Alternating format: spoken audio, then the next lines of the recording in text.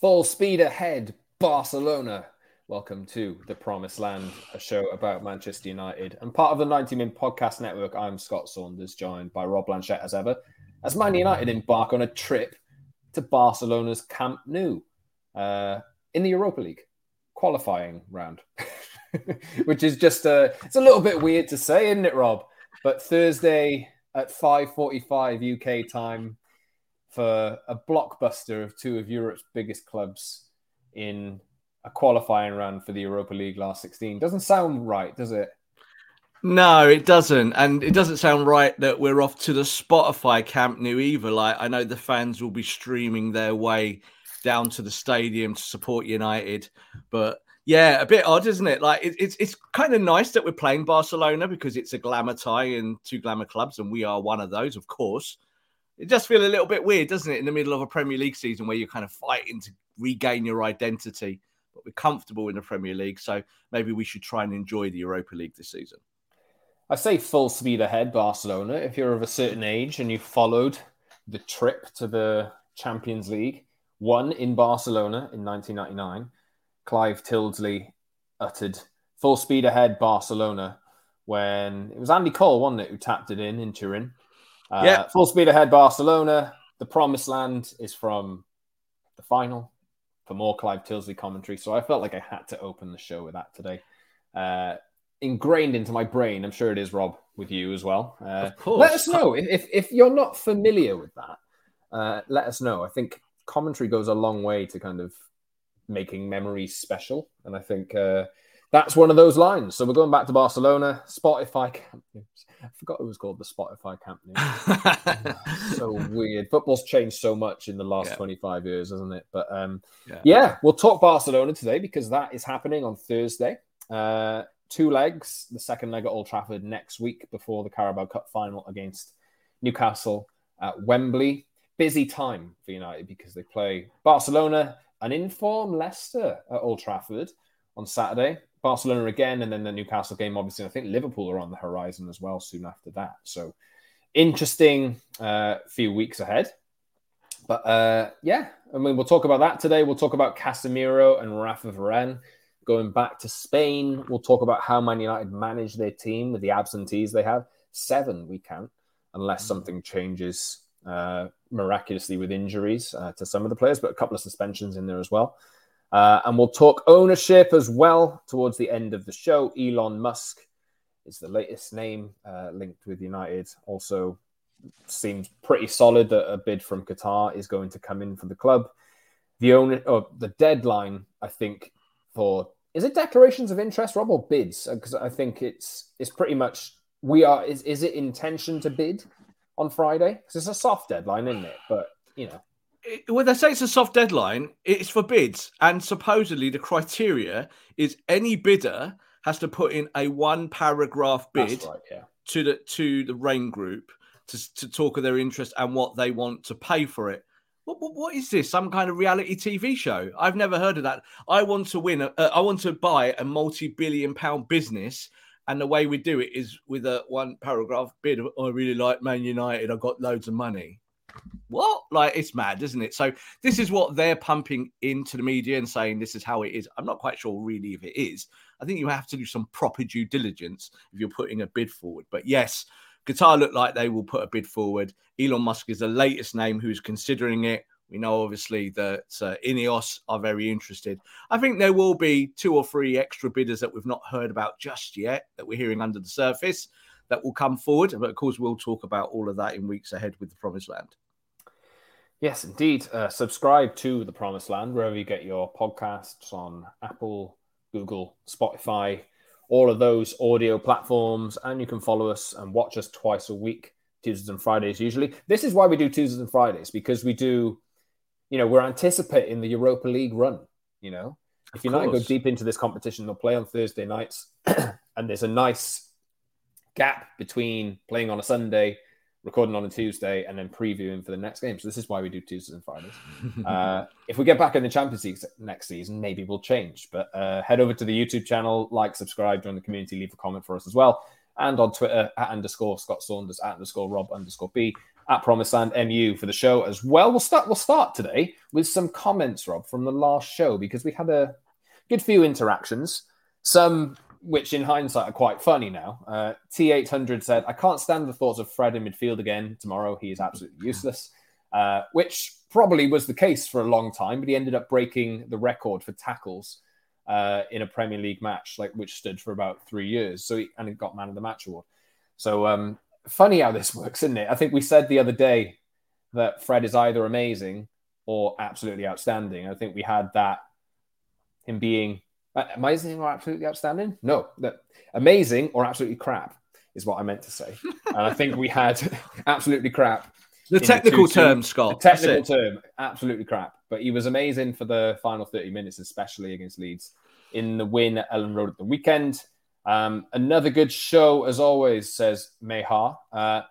What are your thoughts on signing João Palhinha as cover for Casemiro? It'd be a good squad addition. Yeah, I'd like that. I don't know. Have done it last year. I don't know if he'd be cover. I think you'd squeeze him in the team somewhere, because he's a kind of player that can do lots of different things.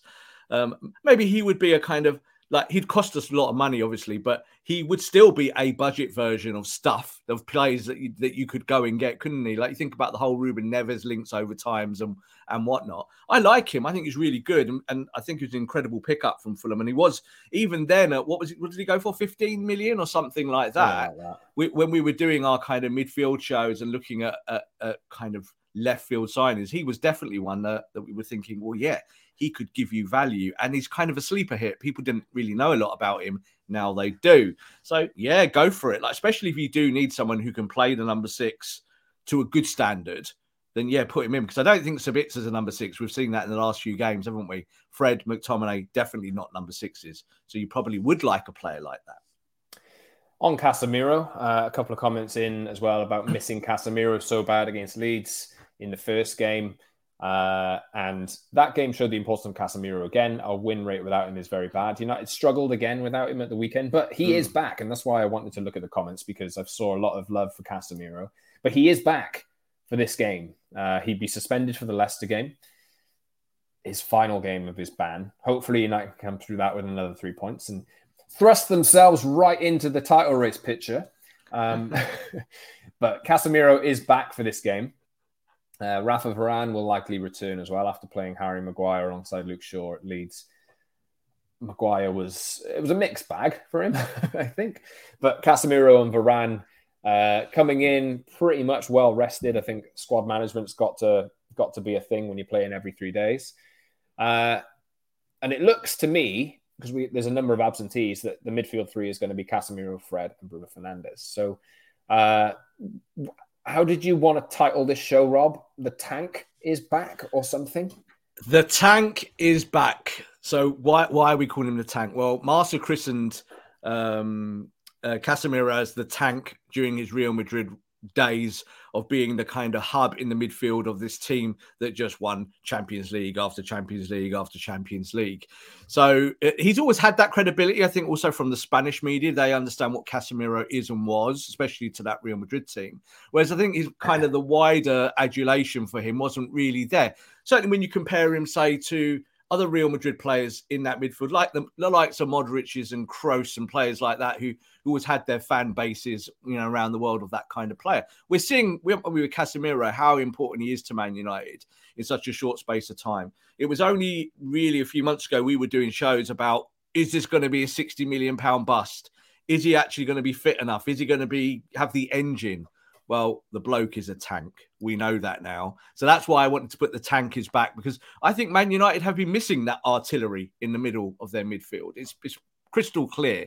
There's no need to kind of do deep shows about that stuff. But it's really important that if you're going to win anything, that Casemiro is the boss of that midfield, because we see how depleted United look in the middle of the park with ball movement, ball retention, all of that stuff, when you're relying on Fred and Bruno and to an extent Sabitzer. Sabitzer, of course, suspended for this game because he had 3 yellow cards in the Champions League, so he won't be playing against Barcelona in this match.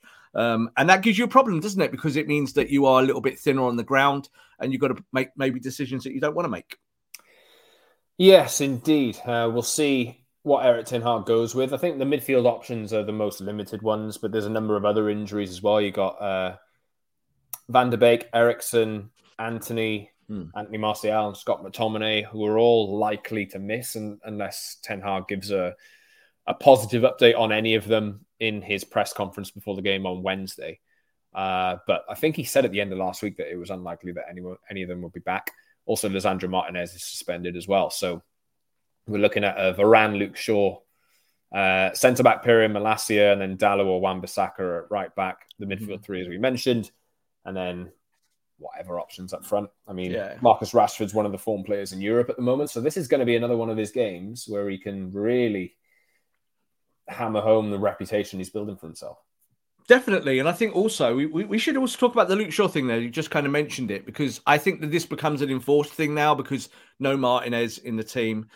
What does this manager want to do with left-sided centre-back? Because he has obviously got Maguire, has got Lindelof, and he's just not going to use them there, is he? Which means they'll start now, I've said that. But Luke Shaw, when you take him out at left-back, what do you think, Scott? I think Man United are a much worse football team when Luke Shaw isn't at left-back. And it's so crystal clear. Like, again, you don't progress the ball, you don't push the ball. No offence to Malacia. Like, he's a good lad. He's a good young player. He could become a top fullback in the years ahead.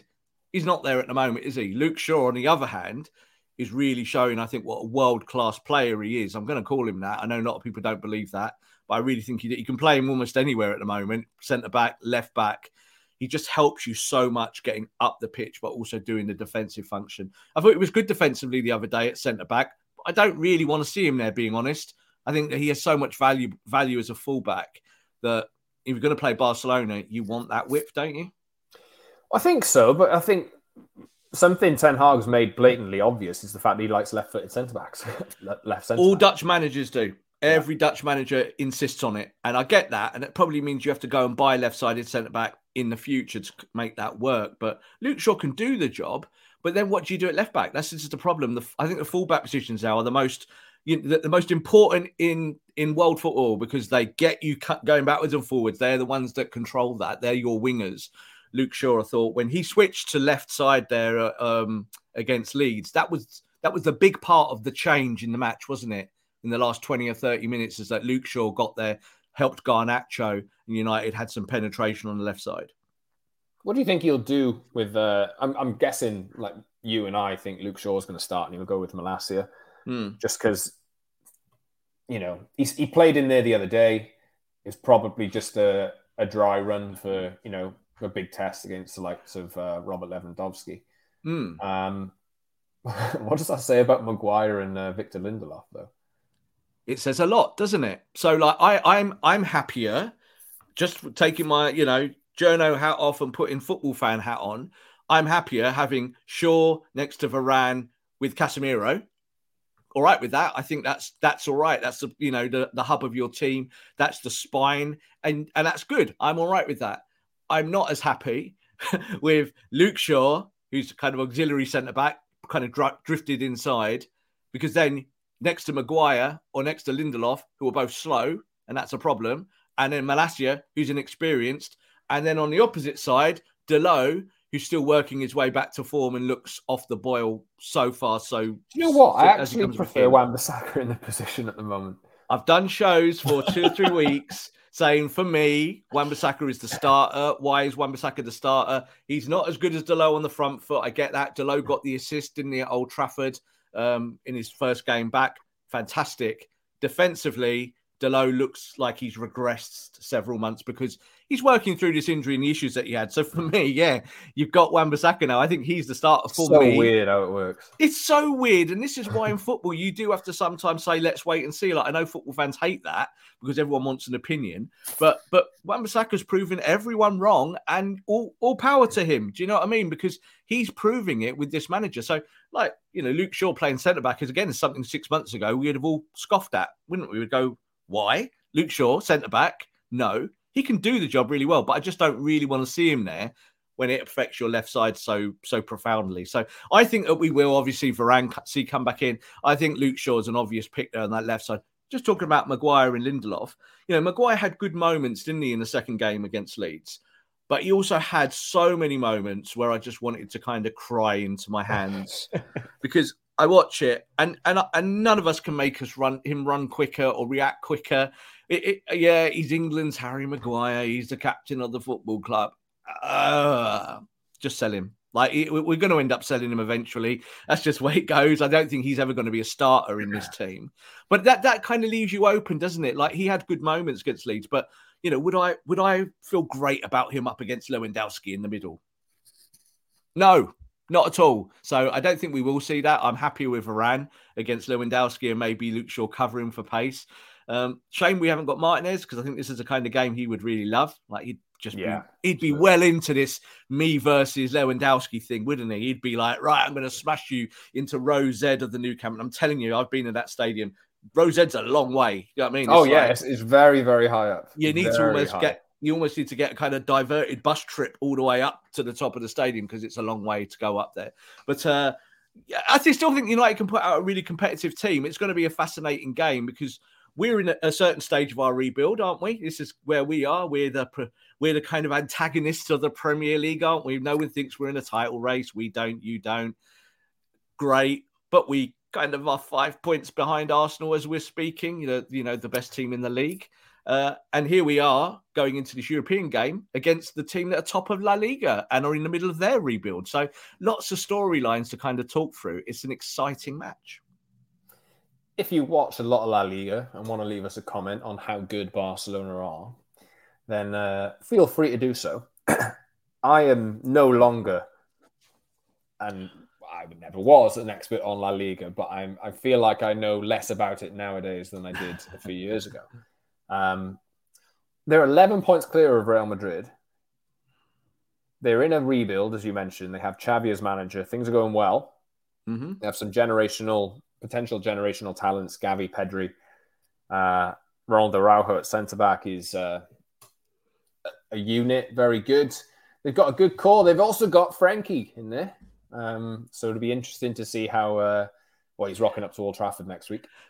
That'll be interesting. But what's a good outcome here? Because I think we said when this draw happened that if United go out to Barcelona, then that's fine because they have fewer games to play and they can concentrate on other competitions. The League Cup will be gone by the end of the month in the FA Cup, and then you have some midweeks to potentially rest up because United have played more games in the league than anybody else at the moment. But if they win, it's a massive shot in the arm, isn't it? So is this win-win? Yeah, or no lose. I think it's kind of, when you look at it, it's what would be a good result over two legs? Well, 1-0 on aggregate. That would be a great result. Just don't lose 6-0. I think that's yeah. Don't lose 6-0. No one wants to lose 6-0, do they? But I do also think that there is a wider picture. So obviously you want to advance. I get that. But as you've just kind of put it there, if you go to the League Cup final, say you win that, so you've got a trophy in your bag, that's going to be a tough game anyway against Newcastle. But I think when you look at this, the Europa League really is an additional thing to your wider objectives this year. Like, I still think, even though top four is not a trophy, this year, top four is essential to Man United. You've got to be in the Champions League next year just for your rebuild, just for bringing in players, just to show Ten Hag has put that progress into the team. The Europa League doesn't really show that for me. Like, look at all the teams that have won the Europa League over time. We're one of them. Not particularly that great a team. We won the Europa League. But, we lost to Villarreal as well. Also not that good a team. So the Europa League's not always a good barometer of how good a side is. You know what I mean? It's just like It is a very nice trophy, though. It's a nice trophy, a lovely big vase that you can put on the side there and put stuff in. Lovely, great trophy. But the best trophies are those big two, the one with the big ears, and of course the Premier League. So I don't know. I think for this match, it's more a case of just pitting against the two teams in their projects of where they are today. Because we feel good about Man United, don't we? But even if you lose this game, I don't think that takes any of the gloss off. Not really, because Barcelona are doing well in La Liga.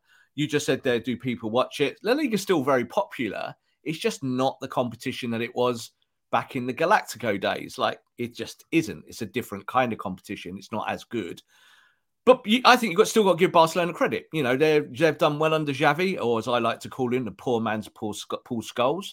And he's showing that at least he's got leadership qualities, because I think there was a big question mark over him when he took over the football club. It's kind of a little bit like Solskjaer, isn't it, taking over at United? It's like, can he do this job?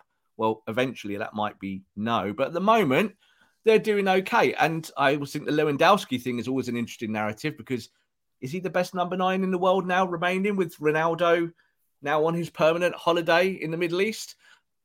I would probably say he's up there. Haaland, of course, as well. But Lewandowski maybe is a traditional number 9 out there who's going to try and score the goals to beat Man United. Interesting. I really don't know what to expect. And it's kind of nice, actually, going into a game where you kind of just get a measure. And that's how I've approached a lot of games this season. I think when we were going into the game against Arsenal a few weeks ago at the Emirates, I didn't really expect to win. But at the same time, I thought this would be a nice measure of the progress. We learned that Casemiro is a massive miss. Mm-hmm. Be great he'll play tomorrow or on Thursday. It'd be great to have him in there. A good test of how far Man United have progressed so far. And obviously, if it can get a draw, I think the favourites tag swings in United's favour in the return. But we'll see. I think we can beat them at the Nou Camp. I really, really do. They haven't lost at the Nou Camp this season, apparently.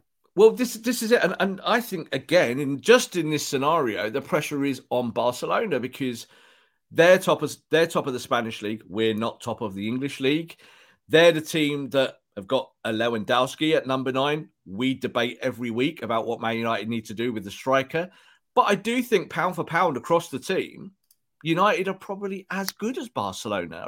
Like they are. So I don't feel any kind of fear going into this, and I don't think any Man United fan should. But I also think that kind of you got to, if you look within, you can go to Nou Camp and just think, well, do you know what? We're really good at counter pressing. We're really good at playing on transition. Marcus Rashford is the best player in the world at the moment, bar none. Can you go and hurt them if you say to Casemiro, get in there and destroy their midfield? I do believe Busquets isn't playing. Yeah, I think he's out. And he's obviously a sliding scale of importance to Barcelona now as he's got older. Obviously, they will move away from him. But of course, Frankie de Jong will be there. Frankie could turn up at Old Trafford in the second leg. They like him now as well. He's playing a lot and he's playing really well. They like him. They still just don't like paying him. So, all of these things continue, don't they, with Barcelona? So that's another part of this, is that, can you see in this game that, say, a Frankie de Jong in midfield is the difference, then it shows with your project what you need to do next summer. Not necessarily by de Jong, but by a midfielder. Was talked about Paulinho. But, there's so many really good midfielders there that can do the 6-8 function that would help Casemiro in the years ahead. Of course, you're missing Eriksen as well. I think we all agree Man United can't pass the ball nearly as well without Christian Eriksen in the team. So that's a big loss. But let's see what Frankie does, because I think he'll be quite keen to show, not Man United fans, but to actually show why he stayed at Barcelona and why Man United missed a trick by not completing that deal. Because let's be honest, Scott, they'd put some more readies on the table. They might have got de Jong done. They might have done. They just didn't want to go higher than that price tag that they had for him. And Barcelona, of course, spent the whole period of that just trying to con everyone, didn't they? Just like, oh yeah, he's worth this much. We don't want to sell him. Do you want to buy Frankie de Jong? To literally the whole of Europe. So let's see how that one goes. Yes, indeed. Some optimism. Just checking. Absolutely. Oh, Araujo is also suspended, by the looks of it. There we go. Or no, that's a La Liga suspension, unfortunately. So I think he'll be playing. I'm just trying to... That Marcus Rashford left side versus... I know Barcelona have been trying to sign a right back for a while. There's potential joy there, isn't there? Yeah, like I get the debate now. Well, Jules Koundé plays there, but obviously... Yeah. Is he available still as well, Koundé? I don't know. I think so he'll play. So let's see what happens. But I think the whole thing with Marcus is, again, we don't worry about the opponents, who he's playing. You just worry about Marcus. Just say to Marcus, go do your thing. So I've done, again, plenty of shows about whether you play Rashford as the 9 or whether you play him wide. I still think that even when everyone is available or whatnot, Rashford still has that incredible ability to almost be a number 9 from the left. So that's a good thing. Because Man United are kind of missing that, aren't they? I don't think you need him through the middle. I do also think there is a logic that as you try and find a place for Jadon Sancho in the team, that there might be a case where Marcus goes into the middle to facilitate that so you can get more talent on the pitch. But I don't think that's kind of the starting here. I don't know if Sancho will start in this kind of game. You might give him an hour to kind of get minutes. Who starts on the right then? For me, I think it's really, really simple, and I think it's Bruno Fernandes. Because I think that when you look at the number 10 or you look at the midfield... Who plays 10 then? The issue still is, well, who plays 10? For 20 minutes against Leeds, our number 10 was Big Val. Big Val did really well at 10. So I don't like it. I know you probably don't like it. And fans are like, ooh, will Ten Hag like it? I think he probably will, because what Weghorst showed in that very short spell there is that if you want to give, say, more balance to your wide areas, and you need Bruno to go to the right-hand side, and you need Bruno not to lose the ball in midfield, and you need him in an area where you can hurt opponents more, then you probably go to Bruno on the right. You probably then go Marcus up top or Martial, but who knows what's going on with Martial? Do you know what I mean? He's injured every 3 days. And then, of course, then you bring a Sancho on the left, don't you? So that's your kind of option. I think the thing is with Weghorst is that at number 9, his metrics for scoring goals is not particularly great for us so far. So if you want to put Marcus up there, then who do you play to 10? Does it have to be Bruno when your right side is weak? So what do you do with that, Scott? That's the question, I think. It's all about these moving pieces, isn't it? About how you put an 11 out there that is your strongest. I kind of think Ten Hag will think like that. I think he'll go Bruno right because he'll want to keep the press there. And someone like Val, who did really well for 25 minutes, like all the pressing work from 10, good on the ball, helped other players to come into the game, let Marcus run off him. It worked. You beat Leeds in that 25-minute spell, didn't you? Whereas the hour before that, I thought Leeds might win that game. So let's see. It is a bit of a roll of the dice, but I think the injuries and the suspensions and whatever you've got going on means that you might try that. I'm sure Erik Ten Hag will have a plan. He always talks about it. What do you think about Weghorst at 10? Come on, I know you're the host. Needs must. I would very much prefer not to see it, but needs must. You know, needs must, and I do think Bruno looks. I don't think he'll start with it. By the way, I don't think he'll start with it. Bruno looks better on the right to me. Just every time he goes to the right, he looks more assured. Every time he's in the middle, he runs around, does back heels, and gives it away. So it's kind of like there is a balancing act there. That's not a pop at Bruno Fernandes, of course, but it is a pop at Bruno. But you know, you need. I think you need some more control in the wide areas. That's really important. That's why I'm so obsessed with Luke Shaw playing left back, because I think you need that penetration going up there. I think Bruno's not a winger, but Bruno's smart on the front foot in the final third, and I think he can give you press, control, and give you a final ball from that side of the pitch. I don't think he fancies Jadon Sancho on the right. I don't know what you think. No, I don't think so either. He likes Jadon left-sided inverting, but I still think Marcus is the prime starter on the left because he's just so good. Best player in the world. Right, United play Barcelona at 5:45 UK time. Thursday. The return leg, at least, I think it should be in the later bracket at Old Trafford next week under the lights, etc., etc. Yes, so we'll see what happens. We'll be back on Friday to record another show in the aftermath of that, but we'll end today's show with a bit of ownership chat. Now, the ownership deadline for bids or for submissions is Friday. It seems very much as though there will be a bid coming in from people in Qatar. Elon Musk's name has been linked with a potential takeover. I don't know how much credence there is to that. We've seen suggestions, as we reported on 90 Min in November, that David Beckham would be approached to potentially front up some bids, and that was confirmed that it had happened yesterday, but he turned some down.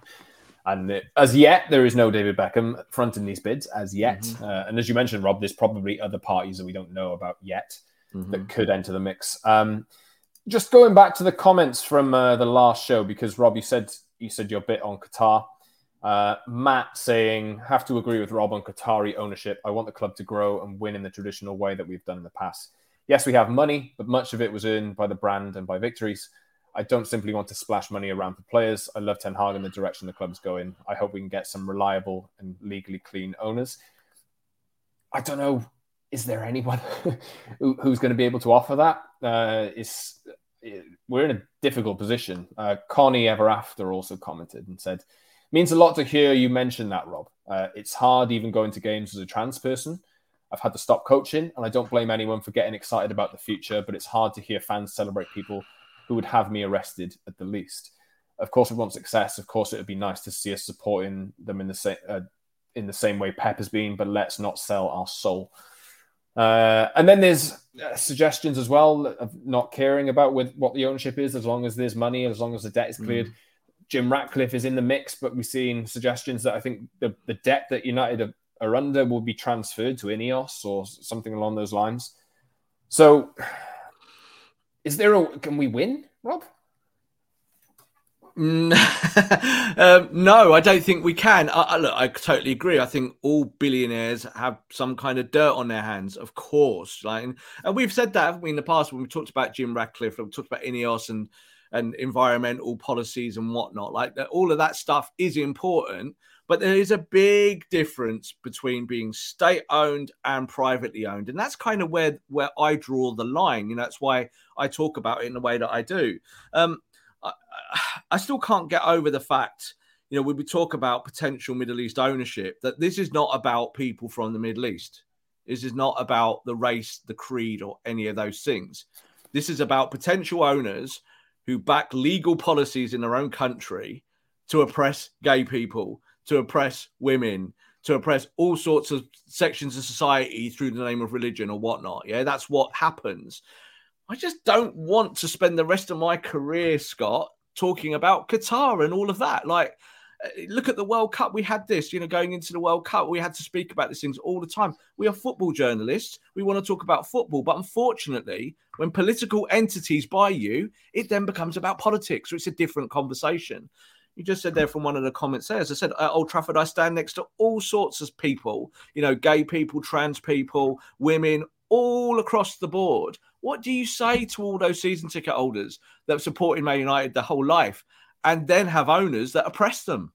It's difficult, really, really difficult. So I'm not against Qataris, not at all, but I am against regimes. So I think this is the whole thing now. Let's see what happens, because I think we're going to learn a lot more about this Qatari bid and about who the people are, the investors, the private investors that now are coming with the caveat at the end of private investors linked to the Qatari royal family. So that bit is now coming out. Whereas I think when the story broke and we spoke about it, members of the press didn't want to put that last bit in there because the story was all blue skies about, let's say that they're going to be taken over by private investors from the Middle East. Great. Well, let's learn a little bit more. That's what all I'm saying now. Let's see who the next owners could be. Elon Musk, talking about him, we've just said the Spotify new camp. What do you think about the Twitter Old Trafford? Tesla Trafford or something. Oh, yeah, that could be it, isn't it? OTT, Old Trafford Tesla or something like that. It's just, you can see all the branding already. I don't know. I don't know how I feel about Elon Musk either, because is it the Boring Company that he has? The Boring Company Stadium. Yeah, well, look, if you look at Elon Musk as well, Elon Musk owns Twitter, bought it for 44 billion, but actually the second biggest investor in Twitter now, because of Elon Musk, is Saudi Arabia. So, again, there's all these things kind of all mix in. I know we kind of get all uppity about it and about who owns what and one thing or another, and should it be owned by the West or owned by the East? I don't care for that debate. I'm not really interested in that, whether the owner's American, South African, English, Qatari. That's not the debate. It's about whether Man United are going to get pinned to this regime. And I think they will be, Scott, especially the way that people look at Man United anyway. I did have a few tweets come back at me saying, why should Man United have to justify this ownership? Well, you don't have to justify it. But do you think the press will make you justify it? Do you think that football fans will make you justify it? Do you think the wider community in this country will make you justify it? We will be the poster boys of these regimes if these regimes take over us. That's just the truth. I think it's almost unavoidable. I think they've got the money. That's where we are. They've got the money. They've got the power. Fans don't, and supposedly the sport of the people don't really get a choice, do they? We don't get a choice. Football fans don't get a choice. I do think the Qataris are favourites to take over. I think they probably will take over, and then we'll kind of dig into it even more then when we actually know who's got their name above the door. Like we're seeing this at Man City, aren't we? Private investors own Man City. No, they don't. Or do they? We don't really know, do we? So I don't want Man United to become ambiguous like that. I don't want us to become... Pep said it was Abu Dhabi the other day, didn't he? Pep said it was Abu Dhabi, and I said that was a kind of slip of the tongue. But of course, it's not a slip of the tongue because it's probably true. It's what we know already. And Abu Dhabi as a political entity own Man City. But on the books and writing the checks, it's not Abu Dhabi, supposedly. Is that going to be like that for Man United? Qatari investor, but it's actually the royal family? I don't know. We won't get a choice in it, but ultimately, I don't want to spend the next 10 years of my career talking about LGBTQ rights in a country far, far away that we can't impact, but we have to talk about it because they run our football club and they sign the checks for all of our footballers. That's a difficult scenario. What did we have yesterday, Scott, with a footballer coming out publicly, yeah? And how momentous that moment is to show that we may be at that crossroads where a footballer feels he can do that. There are hundreds of other footballers who still think that they can't do that because they will be oppressed. Footballers at the World Cup this year who couldn't say that they were gay because they were in a country where they would be arrested for it. That's difficult, isn't it? What about if there's a Man United footballer? What if one of our top players is gay, Scott? And now you're being bought by the Qataris who do not condone it and won't let you kind of be that outward. That's a problem, isn't it, politically? And that's a problem for the football club. Yes, indeed. We, as you say there, Rob, we will know more in the weeks ahead, especially Friday. I think most of this will become public knowledge over the next few weeks. And the timeline is there. I think it could be that by the end of the season, ownership could change hands completely. Can I just add one more thing about Jim Ratcliffe? Because a lot of people are like, oh, your boy Jim, you love Jim. It's like, well, no, I don't love Jim Ratcliffe at all. You know, I'm not into like chemical companies, definitely not. But I do think with the whole thing with Jim Ratcliffe is that Jim Ratcliffe is not a state. That's the first thing. And people have been tweeting me, just do not get that. They're like, oh, Jim's probably got dirt in his hands. Yeah, I do think he probably has. But he's not a state. Someone said, oh, he's a Tory party donor, Rob. Like, you won't like that. I'm like, well, no, I probably wouldn't like that. But he's not the Tory party. Like, he's not the government of the UK, is he? So I wouldn't advocate any government ownership. This is my kind of standpoint on it, just personally. And that's how I kind of feel about the Middle East as well, because I do think that these sports washing projects, these owners have wider mandates than football. And that's a problem to me. I do think that when they buy a footballer, are they buying it to win a football match? Or are they buying it to show how powerful they are? That's not a good reason to buy footballers for me. And get the Glazers out. Still want them out, obviously. Would love to see them gone. I just want us to have the right owner. I just don't know who that is, but I know who it probably isn't. Is there a right owner? Is the question. Not really. Like, they're not in football. Like, you know, as I just said, we all use Twitter every day. And I said the second biggest owner of Twitter is Saudi Arabia. So people could say to all of us, we're all hypocrites. If we don't like that, you know, we don't like the money flowing from the Middle East, from regimes that we don't agree with. So, you know, it's the state own that. The state own Newcastle, but supposedly they don't own Newcastle. So, yeah, there isn't a right owner like that. But I do think that there is a whole big long list of wrong owners. But football has the problem with that, Scott. This is up to the Premier League now, Scott, to protect Manchester United. It's up to the Premier League to have a fit and proper persons test that means something. Because at the moment, it doesn't mean anything. There is a white paper on its way in the next few weeks, I believe. I can't remember exactly when that is, but yeah, obviously there's a lot of talk around Man City's ownership at the moment, Newcastle's ownership, Chelsea's ownership, the amount of money that they've been spending. Like you say, Rob, it's on the Premier League, right?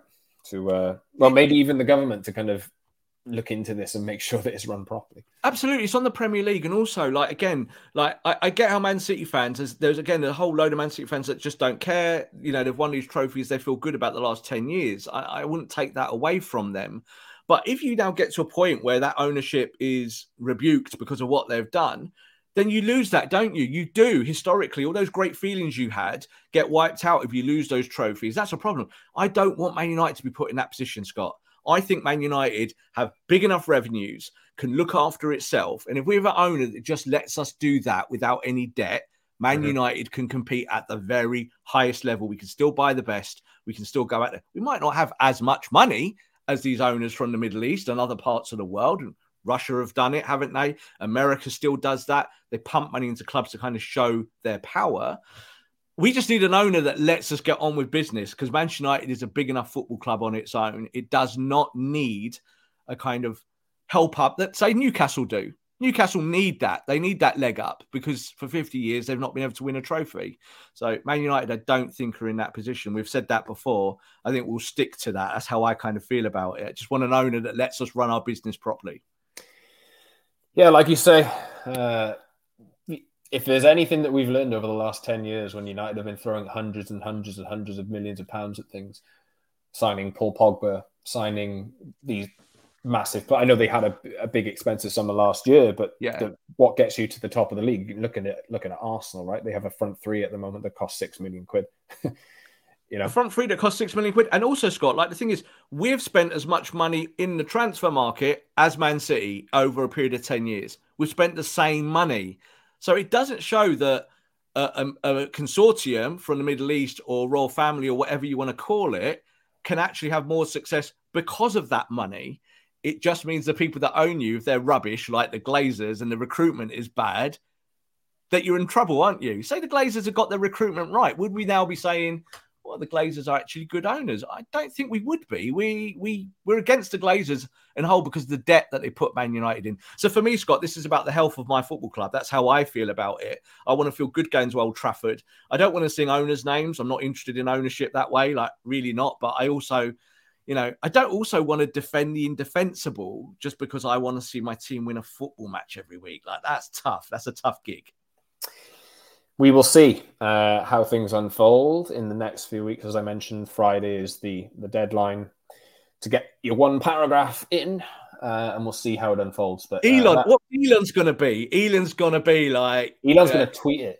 Elon's going to say, I'll tweet in 140 characters, but that's okay, because now you get 4,000 characters, so I can write 7 paragraphs or whatever it is. So, Rob's definitely taking advantage of that, by the way. I will eventually. I'll have to, won't I? It's better than doing a big, long thread, but I don't agree with that either. I'd rather just keep it as it is. It kind of works as it does. But Elon Musk as owner would be some kind of weird, dysfunctional reality TV show, wouldn't it? Like, it would be like, oh my God, like I can't even talk about it. I just feel like we don't need to yet. We don't need to yet. Can you imagine the Twitter Reds? That's what we'd be called, the Twitter Reds, tweeting our way to success. We'll see. We'll wrap up here. You can subscribe wherever you get your pods, Apple, Google, Spotify, etc., and watch us Tuesdays and Fridays on YouTube. So head over to the channel, like, subscribe, join the community with us, leave a comment. Plenty of comments coming in on recent videos, and if we keep getting loads, we'll keep reading them out. And follow us on Elon's Twitter as well, @_Scott Saunders, @_Rob_B, @PromiselandMU for the show as well. And a top 50 podcast on Apple. We should talk about. We should end with that. Get us to the top of the list. Top 50 on Apple now for all football podcasts in the UK. So thank you for that, for everyone who's listening to us on Apple. I know we always plug the YouTube side of it, but I know a lot of people love to listen to our podcast, on their earphones there when they're going to work on their Apple devices.